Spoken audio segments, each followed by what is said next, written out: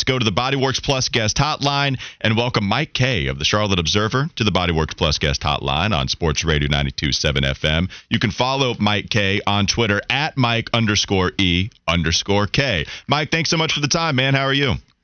I'm well. Thanks for having me. Absolutely. Mike, I wanted to have you on so we could talk about if the Carolina Panthers could actually bring the band back together, such as you answer with a nice question from Chris in your mailbag edition on the Charlotte Observer. So Chris asked if it was possible to keep Brian Burns, Frankie Louvu, and Derek Brown without decimating the Panthers' salary cap. And you said it was possible to do all of that, despite Brian Burns being one of the highly coveted free agents. We'll see about the franchise tag. And Frankie Louvu being rated the number one linebacker in free agency by a lot of different outlets. So I know you write about this a little bit. I do advise people to go check out your article. They can find it on your Twitter handle and the Charlotte Observer. But, Mike, if you don't mind explaining just how they could do it and if you think it would be prudent to keep all of these guys back on the defensive side.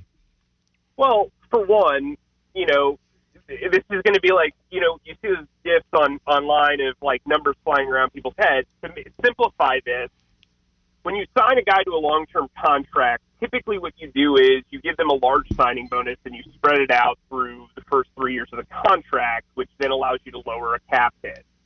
So let's say you sign Frankie Louvu, I'm just saying 3 years, $30 million, and like $15 million of that is a bonus. The other $15 million is his base salary. So you would spread it out through 3 years of the contract and lower his cap number, because just because this guy is making a $15 million bonus and a $5 million salary, and that's $20 million, doesn't mean that's going to be his cap number.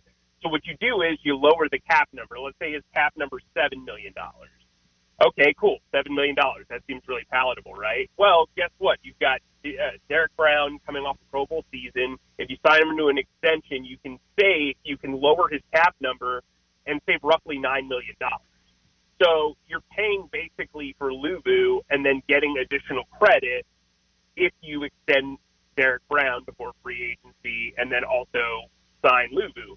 Then from there, you've got the franchise tag to use on Brian Burns. If Brian Burns signs the $22.5 million deal or whatever it is right now, yeah, that's going to put a hindrance on your cap. But if you can work out a long-term deal, you can dramatically save money because, again, you can lower his cap number and his base salary and make up for it with a bonus that you spread out through years of the contract. Now, I know that's like a lot of gymnastics there. It's just doable. The answer to the question is yes, it's doable. Is it prudent? Depends on what the number is for Brian Burns. Because right now, there are reports out there that they offer $27 million. That's exactly what Joey Bosa makes per APY. And Bosa's a 4-time Pro Bowler. Burns is a 2-time Pro Bowler. Burns has better durability, but Bosa has had 4 10-plus sack seasons, was a defensive rookie of the year, and signed his contract a little while ago and is older. So there's a lot of gymnastics. The market changes, but to answer the question, it would be prudent depending on what Burns gets. So, Mike, just to continue this, is it an either-or situation on how you want to allocate your resources to bringing all of these guys back defensively and getting a top-notch wide receiver? Like, do you have to pick one or the other, or is it possible to do everything you just talked about, all those defensive pieces, and also get one of these other guys at wide receiver like a Pittman, a Calvin Ridley, and a Mike Evans? I know at different price points, but somewhere in that tier. Well, it'd be really difficult if you have to franchise tag Burns. Like, this is really a race to get a lot of things done before March 13th. Now, if you put the franchise tag on him and say, hey, go check out your market, it's a non-exclusive tag, see what you're worth. See if somebody's willing to pay, maybe not 2 first-round picks, but we can work out a deal if they're willing to pay what you want. And I find that to be kind of interesting because you look at 2 guys who outplayed Brian Burns last year. They got traded at the deadline. Montez Sweat only secured a second-round pick, and that was with a massive extension attached to him. And then Chase Young was a third-round pick, and he didn't get an extension. So I'm interested to see who would be willing to pay Burns what he wants, as well as compensate the Panthers in a nice way. And so if Burns is on the franchise tag, regardless of whether you re-sign Luvu, regardless of whether you extend Brown, that's going to put a hindrance on what they can do in free agency. So that gives Burns leverage. That's why I think you'll see them kind of wait until they absolutely have to assign a franchise tag if they plan to do that. Mike Kaye joins us on the Bodyworks Plus guest hotline. And Mike, when you look at this defense, are they good where they're at if they're able to re-sign Luvu, Brown, and Burns, or do you think that they still could use another maybe high-priced item on defense, or do they think that they're just in a position with those guys, if they can get them secured, that they can just kind of build around them with guys that aren't going to cost so much? Well, I think their strategy of building the defense through the draft works. I would put money into the offense, especially if you're going to pay three guys, upwards of $10 million a year. They're going to need help at corner. Obviously, one of the avenues to saving money, they can save $5.9 million by cutting Dante Jackson, who's had a pretty inconsistent career. They also can move some money around by doing some restructures. But I think, when you see C.J. Henderson, he's going to hit free agency. Troy Hill might be back just because he's got a connection to the staff and played relatively well last year. Sam Franklin is going to be a free agent. There's stuff to be done at cornerback, inside linebacker, depending on what Shaq Thompson's situation and Luvu's situation are. But they really need an edge number two, and I think day two is going to be where they have to address that. I don't think they're going to be able to address the offense with, quality starters and then go try to make deals with guys like Danielle Hunter or whomever if they've already signed Brian Burns. Like, Bryce Huff is a really interesting player, comes from the Jets, had a higher sack percentage, pressure rate than Brian Burns last year, actually, and I think he's going to be one of the bells of the ball in free agency. If they do decide to tag and trade Burns, I wouldn't be surprised if Huff was a big target for them. And so you're talking about the offense and getting weapons there. Do you think that this is a situation where the Panthers should try to build the receiving core through the draft and through low-price free agents that are young, or do you really think that they need to go out and really spend big to find that number one guy? I think that the fallback plan would be to build around, the medium market. I think the B-level market for wide receiver is significantly better than it was last year, significantly. The issue they're going to have is getting one of those top-tier guys. You want to sign Mike Evans at 30. Obviously, he's coming off a really good season and knows Canales, but, to have 2/3 plus 30 wide receivers who are your main two targets when this team looks like it's going to be in a major rebuild, that's something you need to weigh. I think a lot of people are really intrigued by the Brandon Ayuk trade rumors. You're probably trading 33 and then some and giving up a lot of opportunity cost, which is what draft picks are. You can cost control players if you do that, plus you're going to have to sign them to an extension. So there's a lot for Brant Phillips to weigh here.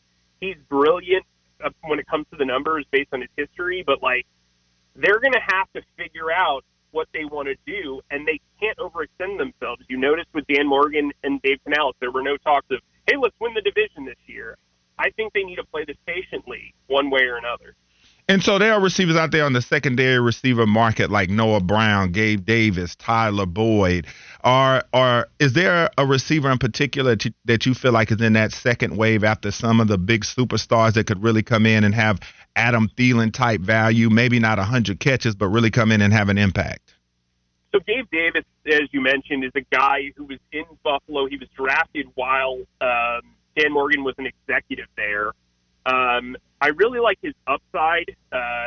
He's been very inconsistent in Buffalo. I do wonder if he was the focal point of an offense, if that would make him a little bit more fluid in his production. He's a guy who's kind of interesting. I think when you look at this market, though, you're going to have to kind of double tap, as it were, when it comes to wide receivers if you're going to go with that secondary market. You bring up Noah Brown. He's kind of interesting.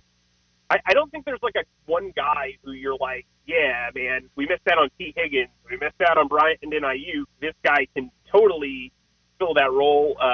Michael Pittman could be franchise tagged. I think he's more of a high-end number 2 wide receiver personally. But here, he would definitely be an upgrade. So it'll be interesting to see how they do that.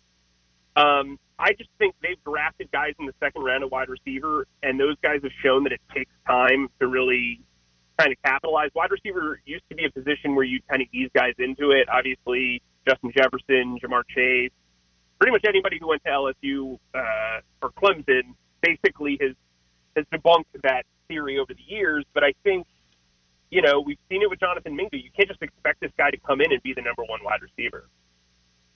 Mike, we'll get you out of here on this one. We know about the obvious questions with Brian Burns, with Derek Brown extension and stuff like that. Is there a question about this team you don't think enough people are asking about, an underrated aspect about this team heading into the offseason, if you will? Well, I think if you go and you revisit the Bryce Young trade, I didn't criticize them too much because I was also somebody who said that they needed to identify their quarterback and go get him.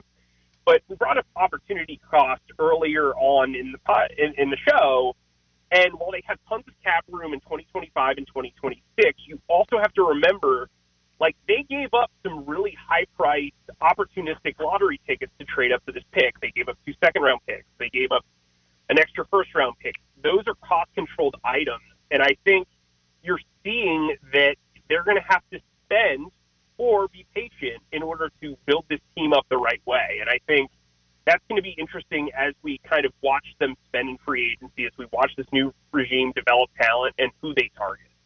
That's Mike Kaye from the Charlotte Observer joining us here on Wes and Walker via the Bodyworks Plus guest hotline. Had him talking about his mailbag article on the Observer. Can Carolina afford to keep Burns, Luvu, and Brown? He wrote it over a week ago, but it's going to be one of those articles I feel like it's nice to keep going back to see, okay, how can Carolina do this? It's a great article to make sense of the cap situation. Mike, we appreciate the time, man. Thank you so much for joining us today. Thanks for having me.